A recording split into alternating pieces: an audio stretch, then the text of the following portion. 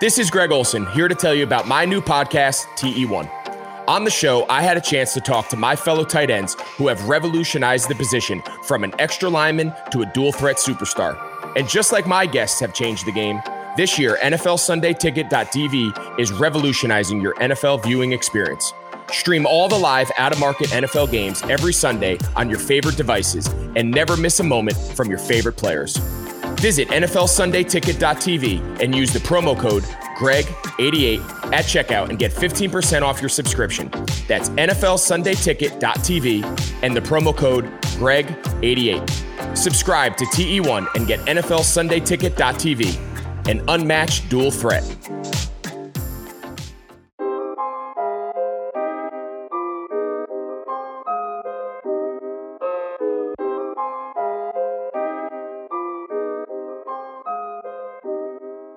What up, everybody? This is Double G for the Fight Game Podcast. We're going to do something a little bit different today. For the first time, somebody other than myself is going to host a segment. So first, we'll talk about Payback. I'll give my recap and sort of my thoughts on the show from tonight. John and I will talk about WCW Saturday Night, August 29th, 1992. And then Justin Nipper will jump on. He interviewed AEW's French language announcer, Norbert Feuillan, and he will sort of end the show, and I'll kind of come back to close things down and such. But so this will be actually a pretty fun way to do something a little bit differently, and I hope you guys enjoy the interview because Justin, as you know, as you can tell by his writing, very thoughtful person, and you can imagine that interview-wise, he's very much the same way. But before we talk about Payback, I just want to remind folks about the epilogue episode of the Rocky Podcast, which comes out on Tuesday. So Duane and I wrapping up the entire podcast, our summer mini-series about the Rocky film franchise. We talk about the best fictional boxers in the franchise. We talk about our rankings, ranking from top or from bottom to top of how we'd rank all of the films. And then just some tidbits, some nuggets, some news. There's some Rocky IV news that Sylvester Stallone is on Instagram talking about. So that will come out Tuesday evening, Wednesday morning. And it was a fun series for me. I'm such a fan of that film and that franchise, and so it was just awesome to talk about it. Duane is similarly just passionate about that franchise, and it was fun to do something with Duane again. The Fabulous Four that we did years and years and years ago, our first attempt at doing a project, and we learned a lot of things and didn't want to make the same mistakes that we did with that franchise. So a lot of fun, and I love doing stuff with Duane. So that'll be out. There's also, now that we don't have the Rocky podcast to put as our sort of our third show during the week, I'm going to do something around single interviews with folks who I think are kind of interesting or influencers on social media with wrestling or MMA or even boxing, and also content creators, so folks who have podcasts. So I'm looking to do that. I already have Heidi Fang, who is very familiar voice to this show and to this website. She is doing so great with her MMA work and also doing stuff with the Raiders. And I'll bring her on at some point, but I have some other ideas on folks to bring in, so I may not do it every week. We may not have a third show every week, but it's something I think it's going to be pretty fun. There'll be shorter episodes. They'll be, probably closer to 30 minutes than the normal show that we do. So if you are someone who wants to kind of get your name out there to a different audience, somebody who's doing some really cool stuff creatively in either of the three sports, definitely hit me up, fightgamepod@gmail.com, and we can talk about possibly coming on the show. So lastly, before we get to Payback, just the great coverage this week from Robert Silva, Carlos Toro, who wrote a really strong piece about how Showtime Boxing is dealing with the pandemic. And he also wrote about Ramirez and Postal on Saturday night, like literally after the fight was over. He had a short recap that we put up. And then Justin Nipper wrote about KSW, and of course he finished off his Hannah Kimura piece. So really fun stuff on Fight Game Media. Check it out. And let's talk about Payback. So Payback was a show in which it really felt like they tried pretty hard to get some people over. And I think, depending on what your thought of how to get somebody over, you may think that they did a good job or a not so good job. But there were three main folks who I think they were really focused on making tonight. And the first one is Keith Lee. Keith Lee and Randy Orton had I wouldn't say it was a really good match. It was a shorter match than you would imagine, but Keith Lee went over strong. His gear sucks. His music sucks, so I don't know what they're doing there. But he did get an opportunity to showcase some of his athleticism, some of those power moves, and he beat Randy Orton with a spirit bomb. Randy Orton had given Lee a draping DDT as he was coming back into the ring, and then he was kind of setting up for the RKO, and Lee reversed it into a spirit bomb, and he won clean. So that was I thought that was really good. The match could have been a little bit better, but you can't really complain when Lee looks strong. The other two matches that I thought they were really attempting to get folks over, or baby faces in particular, Sheamus and Big E. Big E wins with the big ending. I didn't like this match that much because you see these two super athletic dudes, and you would think that they would kind of start hot and fast, and maybe it was a little bit of a shorter match because of the ability to really just go hard. And two guys who are just explosive at times, big, strong, can throw some great shots and punches and clotheslines and forearms. But it was just a really slow match, and lots of leg work from Sheamus, kind of trying to slow down Big E. Big E's comeback consisted of 3 belly-to-bellies, but then he would get cut off. And then, the comeback comes again, and, Big E throws Sheamus over the top rope and does his dive underneath the top rope. And then back in the ring, Sheamus puts him in a knee bar. So finally, Sheamus goes for the brogue kick, Big E power bombs him, and then hits the big ending. So, I don't know about the pace of this. Like, I would have liked to see Big E, with a little bit more offense so he could showcase a lot of what he's really great at.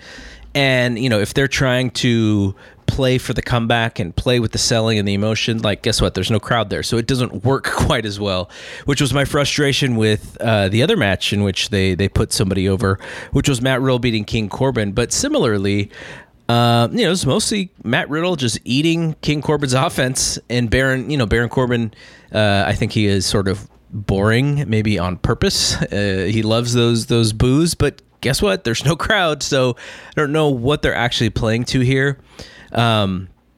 So Riddle makes his comeback. No fans to get really behind this comeback after this kind of long offense from Corbin. Riddle eventually does hit the bro to sleep and the floating bro to win.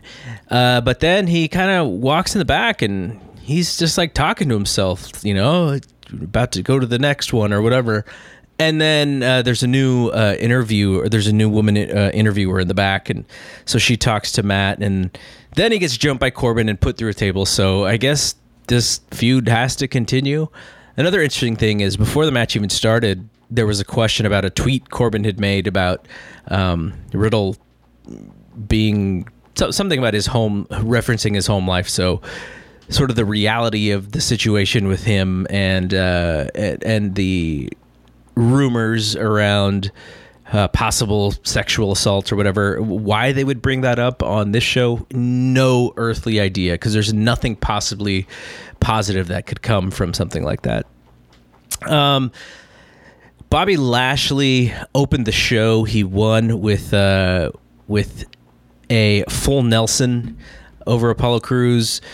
Apollo Crews, it was, I don't know. I didn't really like the back and forth of this match really either. Lashley's obviously impressive. I didn't feel that Crews looked fantastic here, but it was mostly the way that the match ended. So he loses, and the three heels and MVP, Lashley and Shelton Benjamin, are celebrating, and they're all kind of posing with the belt, taking pictures, and Crews decides to jump Lashley, and in doing so, it is now 1-on-3, and they beat him, and they toss him outside the ring like he's garbage. So he looked like an absolute goober, but he did say he was getting his title back. He gave a nice little Black Panther salute to Chadwick Boseman before the match, which was actually kind of cool. And so as we go on the show, I kind of went out of order just because I wanted to talk about, what they were trying to do as far as pushing certain guys. Sasha Banks and Bayley versus Nia Jax and Shayna Baszler. Another storyline advancement into Sasha and Bayley, who are still just magnificent. The finish, I'll just mostly explain the finish. The match was fun, though. You should check out this match. The finish was Nia getting double teamed, and as she's thrown into the ropes, Shayna tags herself in. They try to do the slowest back body drop on Nia that you'll ever see. Sasha and Bayley all of a sudden now face off against Shayna. It's kind of like a 1-on-2. Shayna immediately puts a choke on Bayley, and Sasha tries to interfere. Shayna throws Bayley off, and she's about to put Sasha in the Muda lock. So she kind of throws her to the ground, locks her legs, and she's about to fall back on it. And then Bayley comes back in. So Shayna puts her back in the rear naked and still has her legs locked up with Sasha's. So as she puts the choke back on Bayley, she just falls back on Sasha. So she's got both of them in the submission.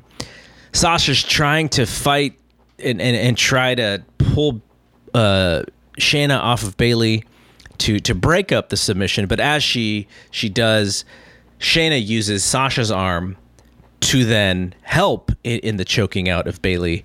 And Bayley is the one who taps out. So that's the key to this whole thing is Bayley could not hold out and save the one title that Sasha has left. And Bayley still has her title. And so that is the storyline event. So it was a really cool finish, really cool way to end the match. After the match, Nia Jax was kind of being really goofy about being a champ, and Shayna was trying to be very stoic and kind of calm, and Nia was like dancing in front of the camera with her belt. So I don't know if the idea is that these are the absolute most opposite people who are now the champs, but cool thing.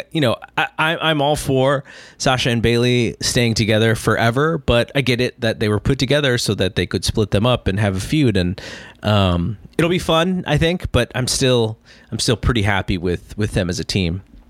So last two matches here, Buddy Murphy and Seth Rollins versus Rey Mysterio and Dominic. This was a really good match as well. Seth is amazing. I think Seth is probably, at least on the men's side, the top wrestler as far as the matches. There's really strong guys on this roster as well with Drew and Randy Orton, but I think Seth is just like that little bit extra. He's just such a good wrestler. This is kind of the same sort of rhythm of the match with Seth and Dominic, where the baby faces do something, but then they're cut off and they're in peril and they look like they're going to lose, and then they come back and they're fighting baby faces, but then Seth will cut them off again because Seth is such the smart heel. Buddy Murphy was played more as like the guy screwing things up in this match, which led to the finish. The finish was he screws up as Seth is gonna do the buckle bomb to Rey, and at the same time, Buddy is supposed to do the kick to the back of the head, the enziguri kick. And so as he's about to do it to Ray, Ray reverses it and sends Seth face first into the buckle. So he hits the buckle, and then he hits Murphy's leg as well. Seth takes a tumble outside, and Buddy Murphy is inside the ring. Ray throws Buddy Murphy into the rope and sets him up for the 619 position. Dominic throws his dad out to the ring, or outside the ring, and Ray slides on the mat, and something happened with Seth that sent Seth into the barricade. And so Dominic hits 619, then he hits the frog splash to win, and Seth just glared at Buddy Murphy as he left the ring. And so that is not the end of the feud, because I know they have a match, Seth and Ray, at Raw, and plus Ray has not yet gotten his vengeance yet on Seth. So Dominic pinned Buddy Murphy, but there's probably still something going on with this feud. And finally, we had The Fiend against Braun Strowman and Roman Reigns in a three-way. This was not good. It was confusing. It didn't make any sense whatsoever. But Strowman, so The Fiend comes out first. Super long entrance. Strowman jumps him before the match could even start and gets like a quick pinfall on him. And I'm thinking like, is there 3 people in this match? How can the match actually start when only 2 guys are there? So they're doing like the same match from SummerSlam, which if you watch that match, that is not the match to mirror. And finally, they get back in the ring after being outside the ring, going up the ramp, on the stage, just, doing nonsense stuff that didn't matter any sort of way. They get back in the ring, and Braun Strowman goes to the top rope. He's struggling to get up there. The Fiend catches him, does a superplex, and as he hits this superplex, as we've seen several times before, the ring collapses. So it gets kind of lopsided. The ropes fall, and I think the famous one, at least in WWE, the famous one is Brock Lesnar and Big Show. And so that happens, and right when the ring collapses, here comes heel Roman Reigns. He's got his contract, he's got a chair, Paul E's coming down with him, and then he signs the contract to enter the match, which, again, really stupid, because how can the match even start if he's not in it? And so he comes down, he covers the Fiend, who is kind of knocked out from the superplex, 2 count, covers Braun, 2 count. I think he had covered the Fiend again, 2 count. Blast Braun with the chair. Braun kicks out, goes to hit the Fiend with the chair. Fiend puts him in the mandible claw. Roman kicks him low to break it up. And as he kicks him low, the Fiend kind of rolls outside the ring. Back inside, Roman sizes up Strowman, hits the spear, and pins him to win the Universal title. And, ends with heel Roman Reigns as the new champion for the belt that he never lost. So, depending on sort of what you were looking for, I thought SummerSlam was a much better show.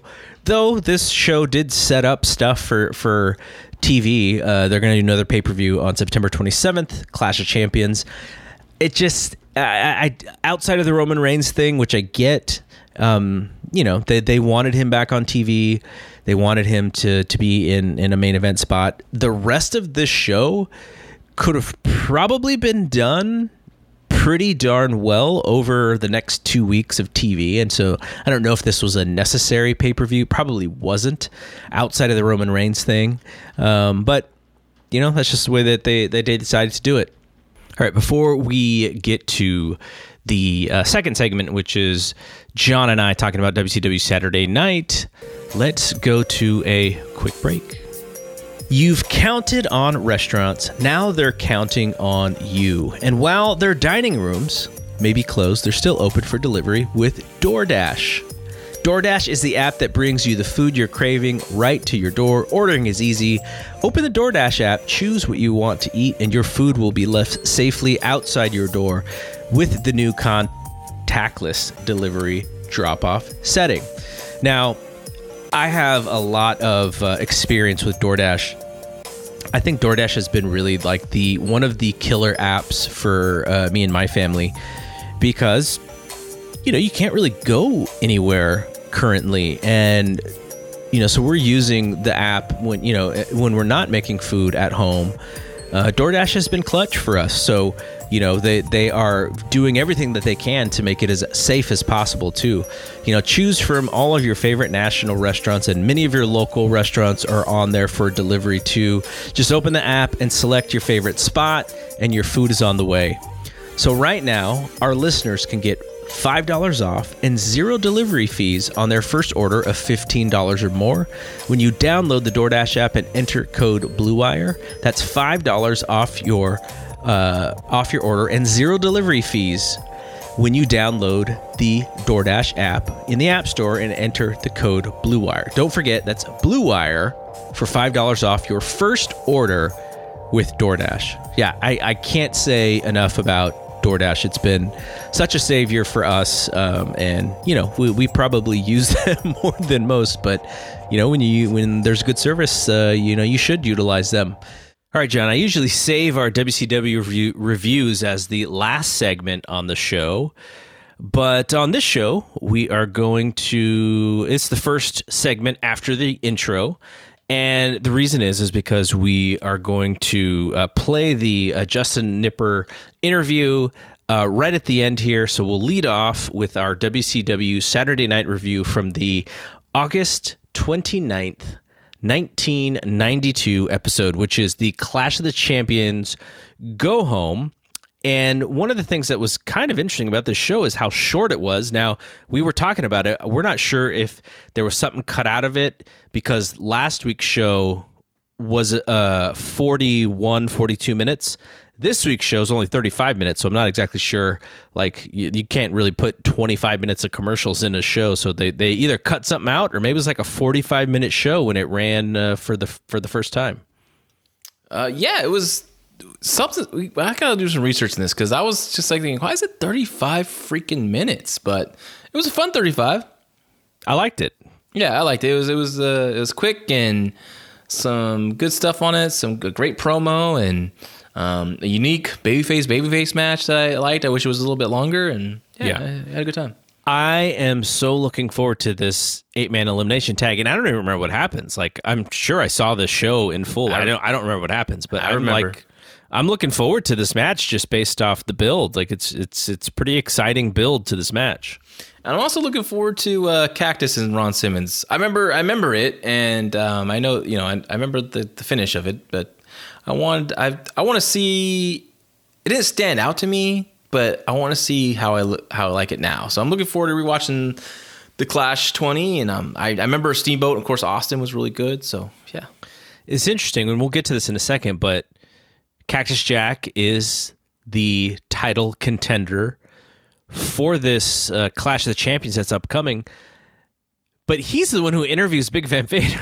I mean, Jake the Snake. It was kind of like he kind of took a back step to Jake, and he's the one that's fighting Ron. So I thought that was kind of weird. Yeah, it was a little bit weird, but Jake's the bigger star, and that's what they're building to. The big match is him versus Sting, which we'll see what happens there.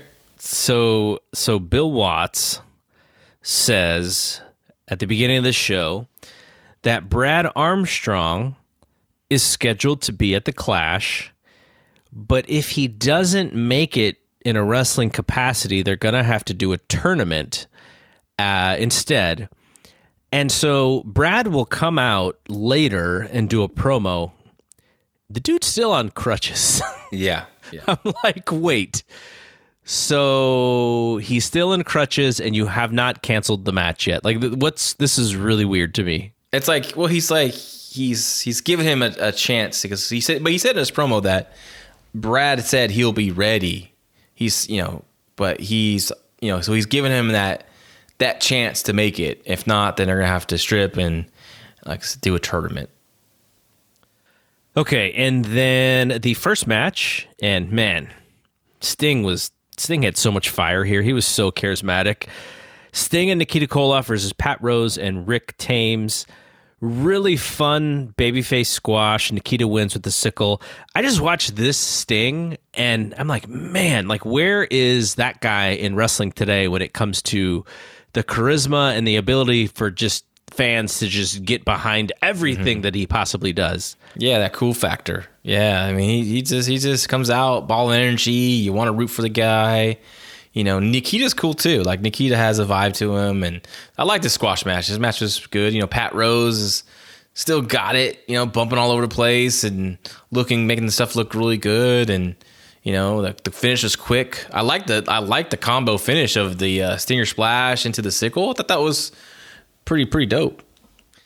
And then I wrote after when they did their little interview. Like, I mean, I don't even remember what they said, but just the way that Sting, you know, got excited, I was just like, wow. And Nikita's like, now I do remember something. Nikita's like, oh yeah, what if we're 2-on-1 and you know, or whatever. Every elimination match build, right? It's like, there could be a 4-on-1, there could be a 3-on-1. You know, it's just it's like Survivor Series for years was like built on that promo, right? Oh yeah.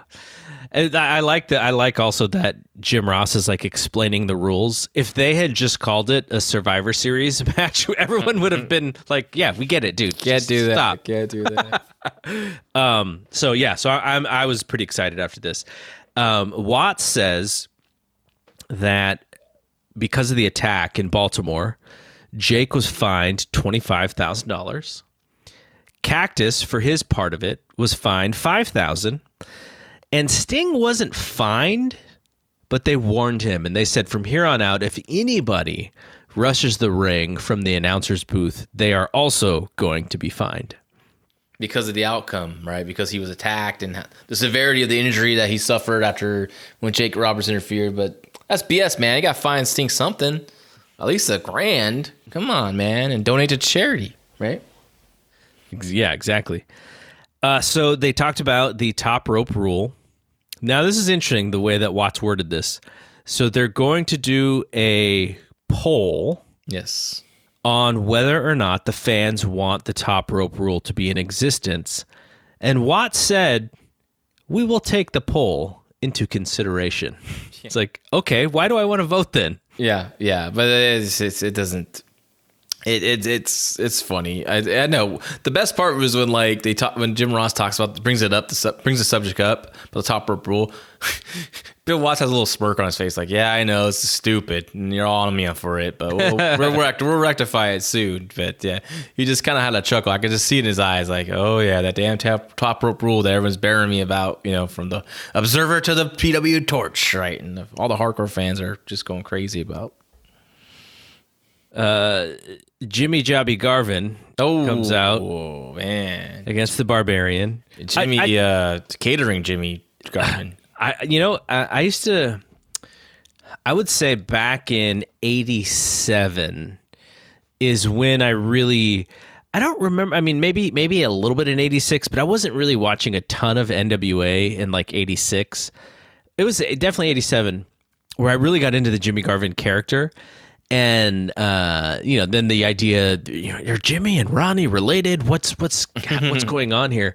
But this guy, he comes out even in his this version of Jimmy where he's going to eat a big boot for a quick pin. He still comes out like he's a freebird. So at least he's got the entrance down and he's feeling himself.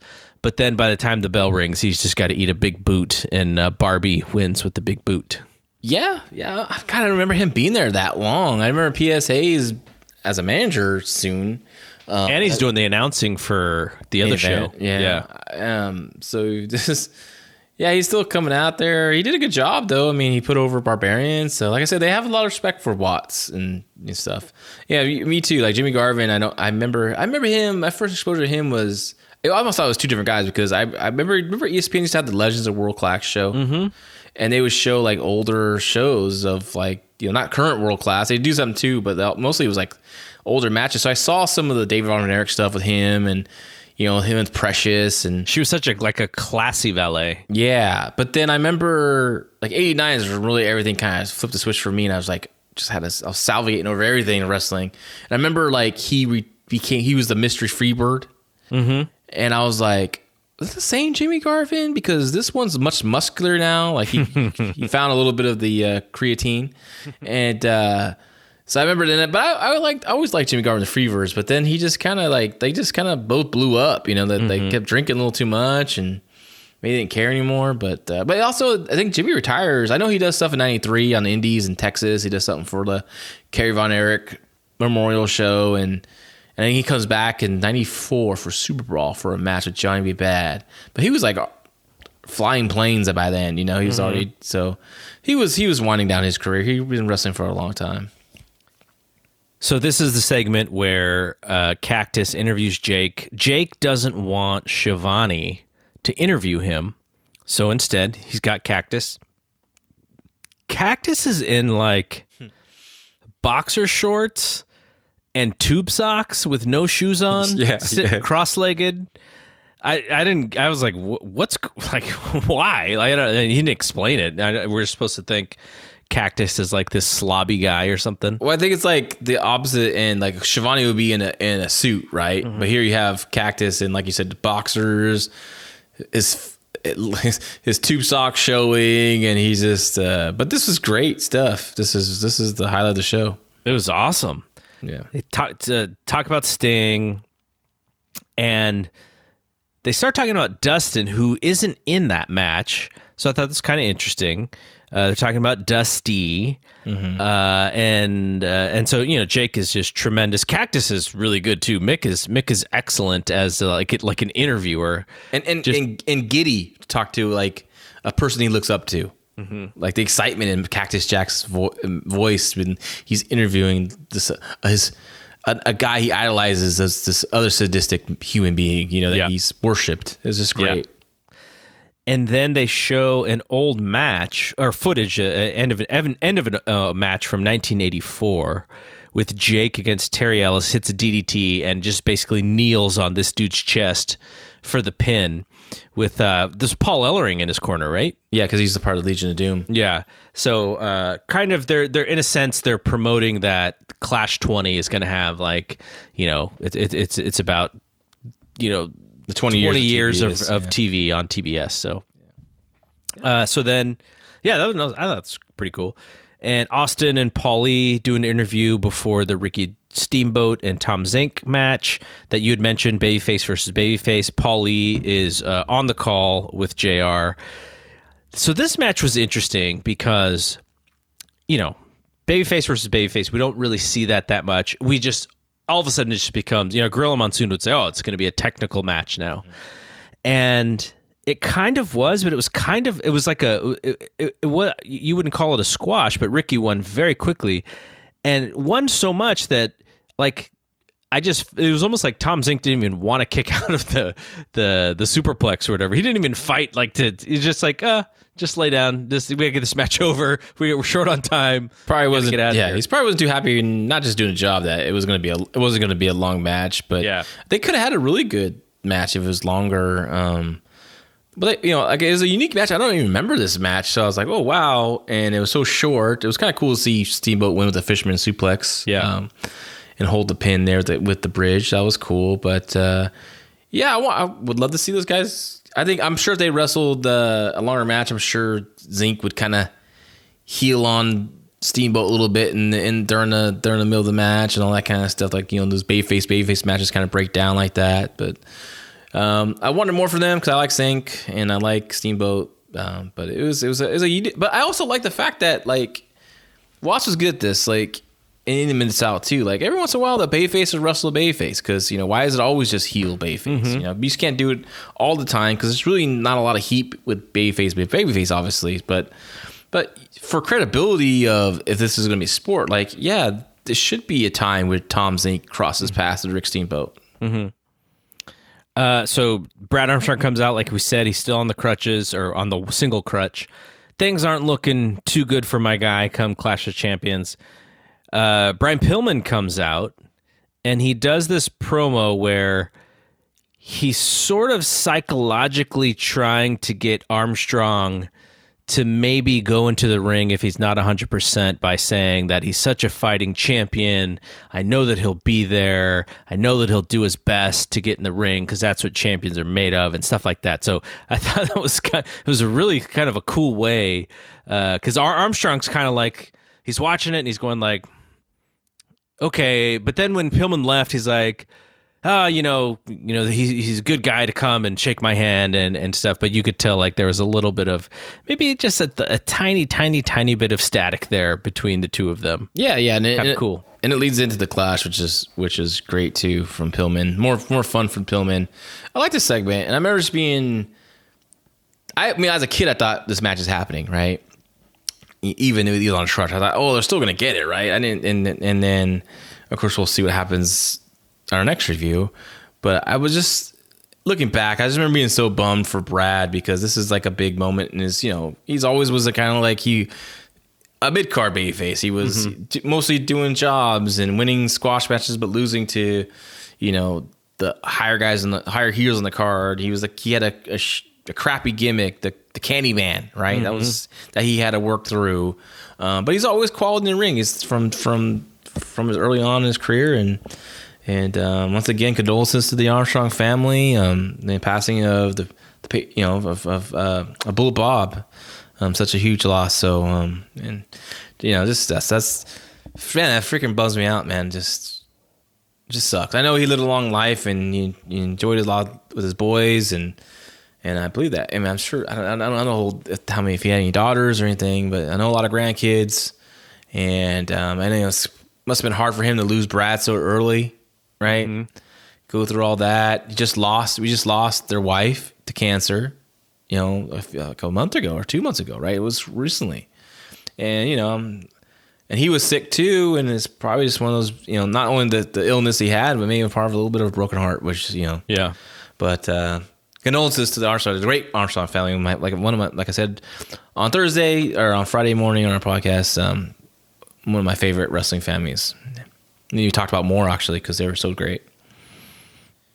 Okay, so Big Van Vader against Scott Allen. He hits 2 middle rope splashes, won't pin him, and then he power bombs him to win. He was a little light on that power bomb. Didn't destroy the guy like in some of the other ones that we've seen. He's so inconsistent. Like sometimes he kills a guy, sometimes he just lays the guy nicely down. So he was in a good mood, I guess. Ron Simmons, dapper Ron Simmons, comes out in his suit. He's out to do color for the Rude match. Rude comes out and basically he wants Ron. Like this is kind of interesting because, Ron's got to go through Cactus and then he's got to go through. So wait, after Cactus, because the Halloween Havoc is Barbarian. Yeah. And then was Rude supposed to happen after that? It could have been a house show thing too. Okay, because Rude very much in just every promo. Starrcade 92 was the original match. So yeah, got hurt with the neck. So then the next pay-per-view. Yeah. Because Rude keeps his name in the mix. Like nobody in the commentators when they're talking about contenders for Ron, they're talking about Sting, they're talking about Vader, they're talking about Cactus, and Rude's like, no guys, don't, like I'm there too. Don't forget about me. And so, he comes in and then he does a quick match with Chris Sullivan. Talk about having to get out quick. Quick Rude Awakening to end the show. And that leads us to the Clash. Yeah. What do you think about Ron with the suits and everything? I like it, man. I think it was, they didn't. His promos weren't great as a babyface, but he looked great. He looked like a champion. That's the idea. Like, I think a lot of people will be like, no, you have to dress, from the streets and all, be that kind of guy, but no, I like that he's like showing the young, black kids coming up, like, hey, you work hard, all this stuff. Like, you can accomplish things, you don't have to be stuck where you're at. You can get out of it by doing the right things. I just wish Ron Simmons would have worked out as champion. Well, better. Well, I mean, that was kind of when I think it was a few weeks ago on our show when we were talking about after Keith Lee won the title, and like his promo, he's wearing like NXT basketball shorts and like his own T-shirt, and I was like, ugh, like I just wished he looked like I wanted him to look a little sharper, a little bit more cool, or like Jim Ross calling Pride and Powerful thugs, right? Like that kind of stuff. That's not. Yeah, I'm not down with that stuff. Yeah. So, but I like what Watts was going for with Ron Simmons. I especially like I just wish they would have caught fire, and I wish they would have just booked him better, had some because Watts was on, like he could see something. He saw where they're in Atlanta, right? Dominant like, black community, right? He saw the people at center stage were, remember Hogan showed up. They're like, okay, we can't, we need to put some plants in here with, these executive looking people in the audience. But like, no, Watts, he saw what was that audience live in that studio. Like, man, it's just I always look at this Ron Simmons reign and just I always think about that. Like, it should have been better. It should have been bigger than it is. And it just sucks that they didn't really capture that momentum of August 2nd. The other thing is he is the champion, but it's still pretty clear that Sting is the top guy. And, the champion, it's hard for the champion sitting in the shadow of the top guy to be as successful because the fans just love Sting so much. And, I do wonder if his first program is with Vader and he actually goes over Vader on a big television match, whether it's at the Clash or at the pay-per-view. I wonder if that happens, and then he moves on to some of these other contenders, and then he has the match with Sting. Then we're probably talking about a different title run for him. Yeah. And even Cactus technically is not a strong challenger because the last always big match loses. Yeah, he lost to Sting in a non-title match at the Beach Blast. And I know they tried to, put out there the storyline is like, he softened up Sting for Vader, right? And Sting was right for the pickings, but I mean, it didn't really play out that way. So, I think if they would have done something where like this match at Clash maybe had some kind of wild stipulation because they had a TV match already that was wild and crazy and it led to some kind of big stipulation match. Barbarian just wasn't a guy that, I mean, you can have him big boot people all day for weeks, but he's just, people are going to remember from WWF TV that he was just a mid-card heel and, never was in the main event situation there. So I don't know who I would put in it could have been Rude if they didn't have him waste his time with the NWA World Title. Like Rude at Halloween Havoc could have been a good thing. I still think Starrcade Sting versus Ron Simmons would have been a big match. But Sting was busy with King of Cable. Even though they had a great finals, it's just he's wrestling for a trophy that means nothing. Then there's one King of Cable tournament champion. They never followed that up. So I mean, and if the momentum's there with Ron, you can put him over Sting in Atlanta at the Omni. Over and Sting wouldn't get hurt by that. It would just only elevate Ron. Sting is a gimmick, and he's fine to lose here and there, and he just feud with someone else, and he'd be okay. Yeah, the only other thing that we didn't mention was Eric Watts was in the audience. we had Jim Ross's daughters last week. So who's going to show up next week? Teddy Long's kids or something? Teddy Long, let's go. I like Teddy Long, man. I loved his as a manager. I loved him as the manager of Doom. I liked babyface Teddy Long. I didn't like when he was babyface Teddy Long managing the job crew of like Ice Train and Joe Gomez and Renegade and all these Craig Pittman, right? Like, but I liked him here as like talking about the community, talking about what they're gonna be signing autographs here. Like, I always liked Teddy. He's a cool dude. All right, let's talk about another sponsor here, the NFL Sunday Ticket Package. This is another really cool service, especially if obviously if you're a football fan, but if you're a fan of a team and you are not in the same city or same local market as that team, Sunday Ticket is so clutch. You could stream every live out-of-market NFL game every Sunday afternoon on your favorite devices, plus Red Zone and DirecTV Fantasy Zone channels. Never miss your favorite teams and players. how did I get stuck with 4 fantasy football leagues this year? DirecTV's Fantasy Zone channel is going to be clutch for me. No matter where you live, NFLSundayTicket.tv is your key to the most glorious Sundays ever. Use promo code BLUEWIRE at checkout to get 15% off your subscription. Visit NFLSundayTicket.tv and use promo code BLUEWIRE. All right, now let's take it to the interview that Justin did with Norbert Feuillan, and should be a pretty fun little deal, and then I will come back to end the show. Okay, hi, it's Justin from FightGameMedia.com. Today I'm here with French language commentator for AEW and New Japan Pro Wrestling, Norbert Feuillan. Is that okay? You're doing great. Better than most English speaking people. Oh, thank you very much. Thanks for taking the time to do this today. Thank you for having me on the show. It's a real pleasure, an honor. Thanks. Let's get started talking about your background. Let's talk about your background in announcing and talk about your background in pro wrestling and how those kind of came together. So I pretty much wanted to do this my entire life. I started watching wrestling in France. I was 5 or 6 years old. Can't remember exactly, but it's been 30 years. Time flies, man. Mm-hmm. I basically wanted to be Ray Rougeau, who was the French announcer of WWF. That's right. At the time. Fabulous one. Yes, a really underrated pro wrestler as well.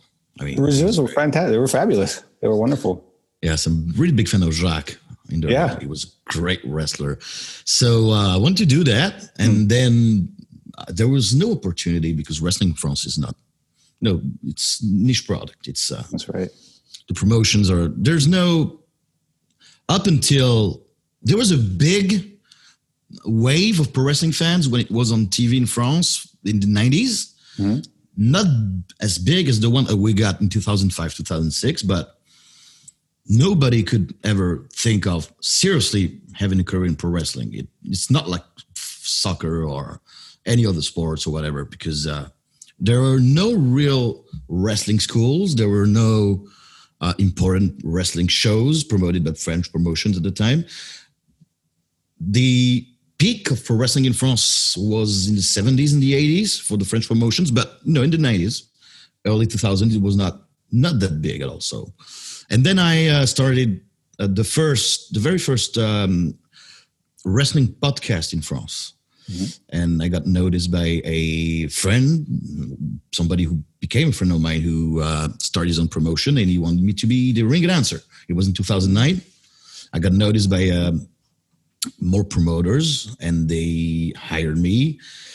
So I started, 11 years ago as a ring announcer. And then I saw a TV station in France, cable station called Manga, who were to air Dragon Gate in France. So they had a casting, and I passed and succeeded. And I did Dragon Gate for 2 years, 2011, 2013.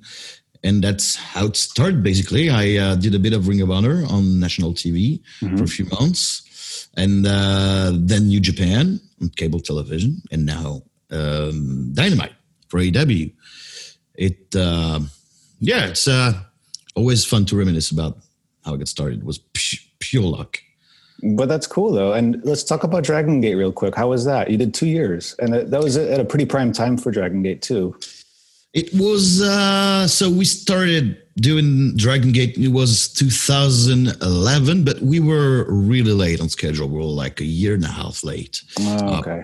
Probably because the program was cheaper because it was older. I think that was and people really didn't care about that, the fact that it was 1 year and a half of difference in time. That's but cool.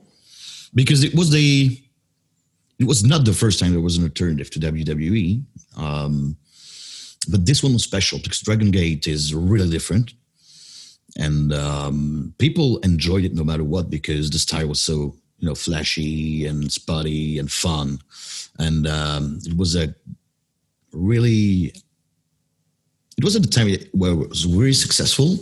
It was the height of CIMA and Naruki Doi and Masato Yoshino and Dragon Kid, Shingo, Baby Hulk, Yamato, So we witnessed the debuts of guys like Ricochet and Pac on TV. They were instant sensation with our fans.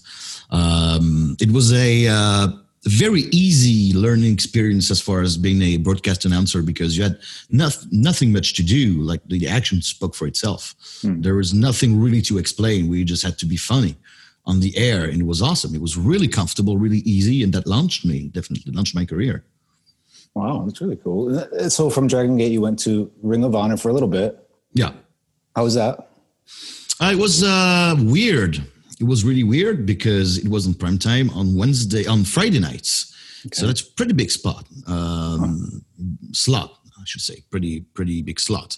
And it didn't last. It lasted for, I think, 4 months in my recollection. Mm-hmm. The problem is the station at the time didn't want to buy shows from elsewhere. They wanted to produce everything. So we got cut. And the viewership was pretty good, but it was not what they wanted to be promoting mainly on the station at the moment. So we got cut, and it was weird because that was a really serious alternative to WWE programming on TV, but the production values are really different at the time. And Ring of Honor, it didn't look as good as WWE. The wrestling was good, but I think that many people who were really used to WWE on TV could not, get used to that new style, a purist form of wrestling, and they wanted, big stars and entertainment and good-looking shows. And Ring of Honor at the time was not. It looked good, didn't look crappy or anything, but it was different. It was really different, and I think 4 months is too short to be, to have people get used to it, I think. And it was the first show that I commentated with my current broadcast partner, who was doing AEW with me. He had never done commentating before, so that was a learning experience for him and for both of us as a team. So I value dearly that period of my career because it started pretty much what we are doing today. But it's a very frustrating experience because 4 months is really short, and I thought we had the good thing going. That was a pretty serious bump in the road for us. In France, did you have a TNA on TV there? Yes, for a good number of years. I don't know because I didn't watch, to be honest. Yes, it lasted on cable television for a few years, and it just stopped. I don't know why. I have no contact with the station or TNA or whatever. So. Was it popular? Not really. In my estimation, maybe I didn't follow the right people on social media. Maybe I didn't really look for the information myself. Doesn't look to me as it was not as popular as it is in the UK. Right. Yeah, that's why I was wondering. It got pretty popular in the UK, especially around the time that you started doing commentary. Yeah. So I cannot answer that properly. Well, maybe it's okay because that's a good way to. We were talking about it last night. We're talking about the difference between the UK and German wrestling scene, the kind of divide, and how France is in its own bubble because French media. That's people like French stuff first, and everything else that's going to be more niche. Like that's WWE. True. Yes, there's no real. France will do France, Germany will do Germany, the UK will do UK. There's no such things as a European scene. If it's TV or the actual pro wrestling taking place in those countries, there's no real what's the word I'm looking for? Connections. There are connections, but there's no unity. Right. There's no alliance between any. Between some indie promotions, there are. I know the XW are doing shows with another French promotion called the APC, but that's about it. Honestly, just a business thing, really. Just business, yeah. No, the language barrier is in France. It's really important. The language barrier. Yeah, we were surprised of how many people need a French commentary team to watch AEW. Yeah, we thought beginning that most people would, watch illegally on the internet, whatever, or on Fight in English, but they don't.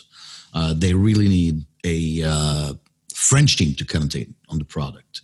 I don't know if it's the case in Germany, but there's no crossover. That's what I wanted to say. Yeah, that's the word I was looking for. I see. Let's talk about that. Let's talk about AEW. How did you get involved with it? So AEW is on Toonami in France, which is not the same Toonami as the Adult Swim Toonami in the United States, although they're both under Warner Media. Yes, they're still tied together in France. When Toonami stops in the night, they Adult Swim starts when Toonami stops. So, they are a station that in the beginning were to air only animes and cartoons, but they were not meant for children particularly, but they got categorized as a children station for children. And they tried to move away from this categorization by people and media and journalists. So they wanted something, to appeal to an older audience. Right. And AEW and Warner Media, they when my broadcast partner is also the producer of the French version of Dynamite, and he's also my agent. He's doing everything. He's the real key to this. He was trying to. He got in touch with someone in AEW, and he said, "I want to air a French version of Dynamite. Is it okay?" And they said yes, but they preferred that if that's possible, that it would stay within the Warner Media networks. So Toonami accepted, and that's how it got going. Yeah. And that was right when they started, so are you guys on a schedule the same as in North America? Or are you guys delayed at all? We are pretty much the same. We are 6 days late. We're on 6 day delay, but we started, I think, months after they started. But we aired the first shows that we couldn't air when the negotiations were still ongoing and Dynamite started. We aired them in full length on the YouTube channel of Toonami. So that we wanted to make up for it. Yeah. Okay. So how is right now? There's a schedule issue with the NBA and what happened earlier today with NBA. Certain teams went on strike and the games were canceled. So have you gotten any word from that, or are you just going to air on a delay, or? It will not affect our slot, our Tuesday time slot at all, because we can record as soon as the show is over. When it's taped, we record our show days sometimes before it airs in the US. And when it's live, we record it a few hours later. So that will not affect our programming at all. Okay. And so let's keep talking about AEW, though. We were talking yesterday about the younger guys and the kind of the market, the crowd that's watching AEW in France. And it's young. It's teenagers to, I don't know, maybe 30s. What would you say? Exactly. I don't have the numbers. I was just told that it's a very male audience, under 35. That's what I heard. My guess would be 1535 or 1845, whatever. So it's really male. I'm surprised how many women comment on social media for AEW. That was my biggest surprise. Because when I was young, wrestling was just, I didn't know any girl that would watch wrestling. And now, maybe thanks to the WWE programming that a few years ago was like a big success in France, a real big success. And it gathered a lot of fans, male, female. And today I'm surprised at how many female comment on social media. But what Toonami said to me is that on TV, what the numbers they have indicate towards a male audience younger than 35 years old. So talking about the product itself and talking about what those younger guys, and it looks like guys like, what in France, who are the most popular talents? And do you think it's kind of parallel to like North American fans, or is it totally different? What's it like? I think that the fact that it's a fresh product, that's two people that are not experts in pro wrestling, it kind of looks the same as WWE, but it's different. You know what I mean? Like it looks fresher, cooler, and brighter. Yeah, maybe more authentic. And from what I see on social media, the wrestlers that are that drive the most reactions would be, of course, Chris Jericho, because he's been on French TV for decades now. Right. Chris Jericho, MJF, and Moxley. Those are the three guys that I think of that are a drive in the social media. And as far as younger stars go, MJF's pretty young, but I go with, maybe the Young Bucks. The Young Bucks are pretty popular as well. Yeah. The Young Bucks and Lucha Brothers are the four guys I can think of now that are, and Darby, of course, Darby Allin. Darby Allin, everybody can like Darby Allin. So girl, boy, young, old. Those are the guys I'm thinking up the top of my head right now. I think they like it because there's something new going on. It's not just Jericho and the rest. It's Jericho, the star, Moxley, MJF, top guys, and there's a great platform with good wrestling and fun promos. It's a real challenge to be the translator for some promos sometimes, because you have to be faithful to the tone. It's really hard because AEW, I think, is the best promotion for promos in the world. To me, they're awesome. And I think that people laugh and people like good wrestling when they watch Dynamite in France. So I think it's a winning combo. That's why young people like it a lot. Okay, you're talking about promos. Can you give us any examples of what you're talking about? Kind of when you had to translate the nuance, and you like MJF or anybody that comes to mind. Does anything come to mind maybe in the past couple months?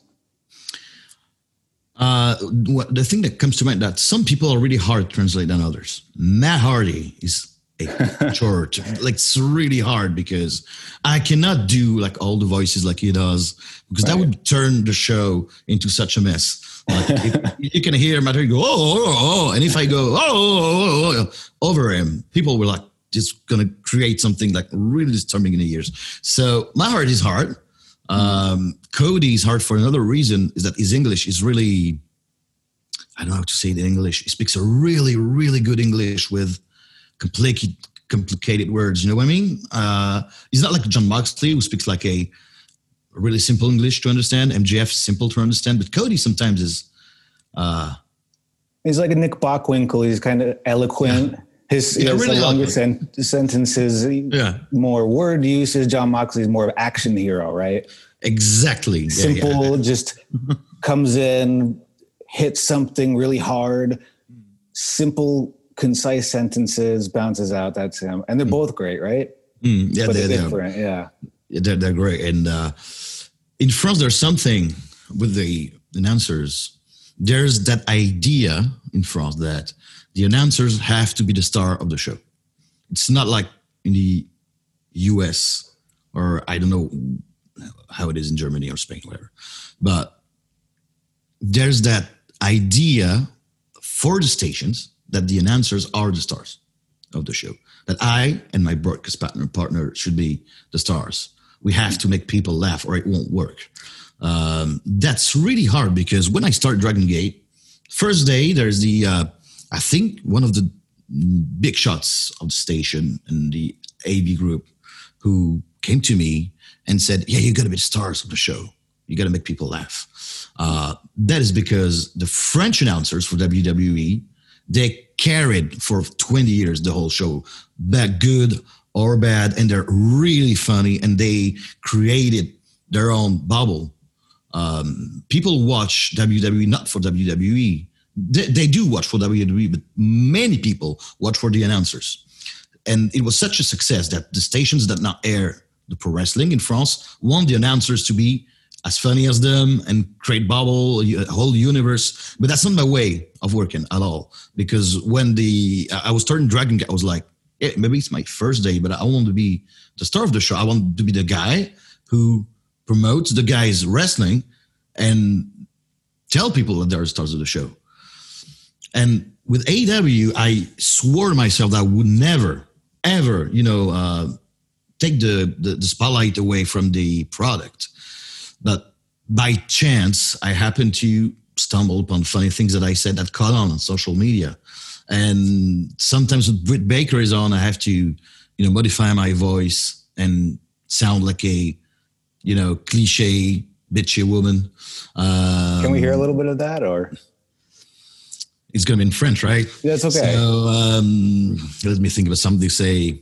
Big Swole, je pense que tu as fait une grosse erreur en t'attaquant à moi parce que je suis une dentiste, je suis un modèle. So that's what I would do. Man, that's awesome. Yeah. And that's very good. I know, because very good.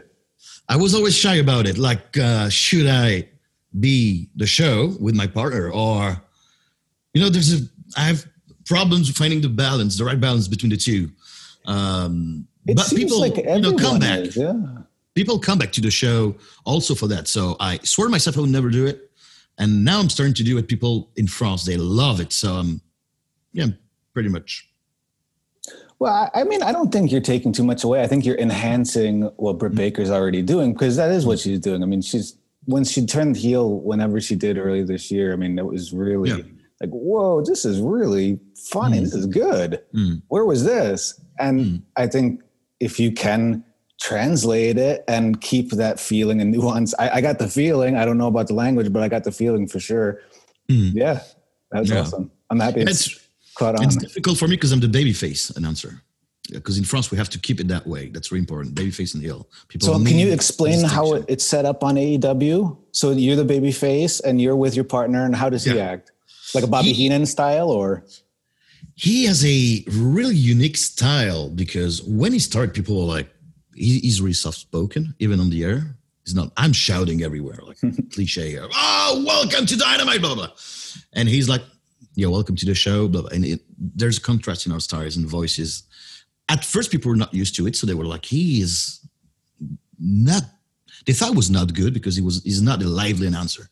Like his role, we announce him as the statistician and analyst. So when there's a big match, he lists all the numbers, all the matches that the wrestler had before fighting, say they're 12 victories to 8, blah, blah, blah. And we build up from here to keep it sports-like, to keep it sporty, right? Right. And when he's doing his heel gimmick, he is really funny because he's cynical. He's really cynical, calling John Moxley a car thief, things like that. Saying that there's, I do say complot in English. There's, oh my God, conspiracies and all this. So he's not like a Bobby Heenan. He doesn't have one-liners that you'll remember, but the atmosphere that he creates is the one of a really cynical guy. And I have to be a liar as well, because sometimes he's right about the heels, sometimes he's right and I know it. So I've got to lie to people as a babyface to keep the babyfaces. But people like it because they know that I didn't want to be the cliche, goody two-shoes babyface. Right. It's a different era now. Everybody knows social media, internet, whatever. People know what's going on. So I cannot be like Gorilla Monsoon used to be, for example, kind of be that kind of guy. I will lie blatantly to keep the baby faces strong sometimes. And that creates a fun, dynamic between us. I'd like to get some subtitles someday and watch. Okay, so All Out is going to be on September 5th. And in France, it's going to be on Fight TV. Yes. So do you have any predictions on the main event or any of the other matches that come to mind? What are you thinking? I don't know, man. I have no idea what they're going to do with the gauntlet match, because as we're recording this, Dynamite still hasn't aired with the gauntlet match. So I was not expecting a Young Bucks FTR confrontation so early. Right, yeah, that was kind of early. That's my favorite. Expected, yeah. Yeah, that's my favorite storyline of the year. The whole triangle tag team storyline. It's really great. And I think Omega and Adam Page so good. Now, I can't stand people going like, Kenny Omega is not what he used to be. Man, he's doing such a great work storyline-wise. He's awesome, man. And as far as All Out goes, I'm pretty sure Moxley will retain. MJF goes in still undefeated, so it's going to be just one loss after that. So it's against the champion, so he's safe. I think there's no reason to protect him at all. I think Moxley's going to win. I'm pretty sure Omega is going to be the next champion. That's my prediction in the future. I think that match will be awesome. I think there'll be a little bit of overbooking, just enough. I'm predicting a Wardlow face turn. Really? Soon or at All Out? All Out. At all? Okay. Yeah, I think very interesting. How come? If you pay attention to details, sometimes when MJF, those past few weeks when MJF is in a bad situation, bad predicament, he just smiles like he's got a little stroke, like, When MJF couldn't ruin the title match between Moxley and Darby, he was, blowing a gasket backstage, and Immortal was like, So I know. I'm thinking maybe Wardlow. I love that wrestler. He's awesome. Wardlow's great. It's very interesting to hear your perspective because you might interpret the facial expression a different way, but it totally could be that. I noticed his smirk, but I didn't put it together like that. So it's good. Thank you for giving us that new insight. It's cool that we can connect easily and kind of spread that perspective. Yeah, because I will not blame anyone for not noticing, because as the announcer, my eyes are everywhere on the screen. Like I cannot miss anything. I'm doing my best to watch everyone. That's how the job's done. I think so. It's not it's hard to be an announcer because speaking all the time is tiresome. Not tiresome. There's a lot of fatigue involved in the end. Like 1 hour and a half of announcing is exhausted afterwards. But mental energy. Come on. Yeah, come on. It's a dream job. I can, put an extra effort in trying to notice the details, and that's what I'm here for. I hope things clear up in the world and you can make it to the States someday to call AEW Live. I think let's keep the faith. I think we'll be okay. Hopefully in the next couple of years. Yeah, we'll see. Okay, so are there any plugs? You want to talk about anything coming up for you? I know you have a Twitch channel. You want to talk about your Twitch channel? That's exactly for that. Yes, I have a Twitch channel. If any listener speaks French, I have a Twitch channel called twitch.tv/Tonton Feuillan. That's Uncle Feuillan in French. That's TONTONFEUILLAN.